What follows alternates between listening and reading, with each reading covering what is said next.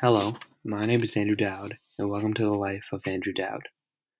For this podcast, I will be talking about the St. John's hockey team and how we made it to the Final Four with everyone doubting us and how we overcame adversity. I will also be interviewing a couple of my former teammates who were on the team with me during that playoff run, and they will be talking about how they felt about the team and the team's success during the whole year.